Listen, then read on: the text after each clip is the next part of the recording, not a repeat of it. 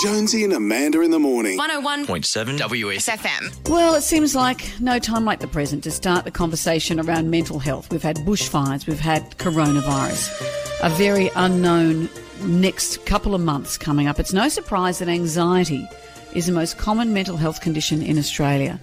Our next guest is an expert in this field. He's a senior lecturer at the Uni of New South Wales. He's a psychiatrist, Dr. Mark Cross. I think it's time we checked in with him. Good morning, Mark. Good morning, Amanda. Circumstantial stuff must play a huge part in this. At the moment, there's a lot to be anxious about. How do we navigate this? You know, it's so important in these sort of times to look at what we can do ourselves and what others can do for us as well.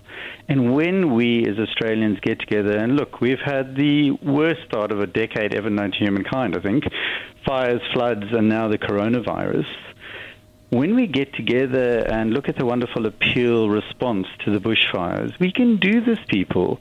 I don't know if you've seen Prime Minister Leung of Singapore's address. It was one of the most inspiring addresses I've seen from a leader. And he made the comment, people of Singapore, we are all in this together.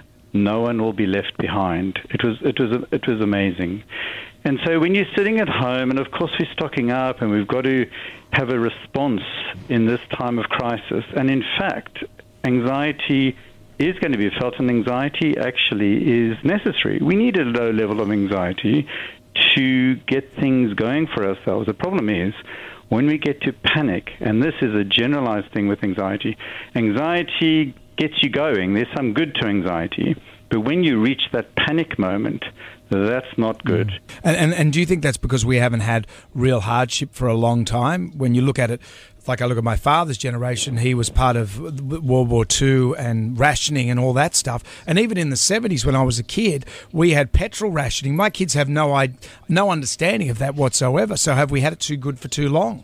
Yeah, that's an interesting point, you know. I mean, we're being called to go to the couch now, not to the wall. So, you know, we've got social media, we've got interactions via the internet, phone. It's not as if we have to isolate in a cave. We can still reach out and still have, communication with people. But yeah, and I hope from this, we learn that our society needs to change. We need to spend less, we need to have less, we need to look at what's really important in terms of how we move forward. And haven't we all been moved by those images from Italy and from Spain with people on their balconies sharing music?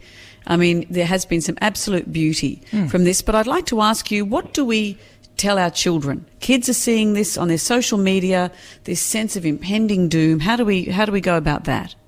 Yeah, exactly. I mean, I've got kids 9 and 7, and, you know, we've made the decision this week to keep them out of school, I have to say, and, you know, we're looking forward to other people doing so, and we're keeping in touch with our families, and we're saying to kids, we've got this covered, but we have to all be in this together, and you have to be honest.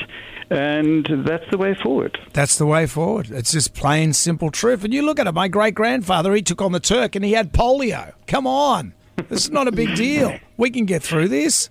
It is. Look, it's frightening. And, of course, you know, you talk about anxiety. I remember working at Liverpool Hospital, sipping my coffee during the swine flu and seeing people in hazmat suits go past and going, oh, my God, what's going on now?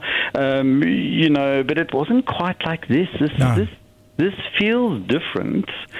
But, you know, we've got to listen to the experts. Experts are telling us what we need to know. Every day we should have a briefing and go, Australia, this is what we need to do. And then we can get through it. Exactly. Share your toilet paper around. Dr. Mark Cross, Anxiety is available at all good bookstores today. Thank you for joining. Not Anxiety is in a bookstore. No one wants to buy Anxiety.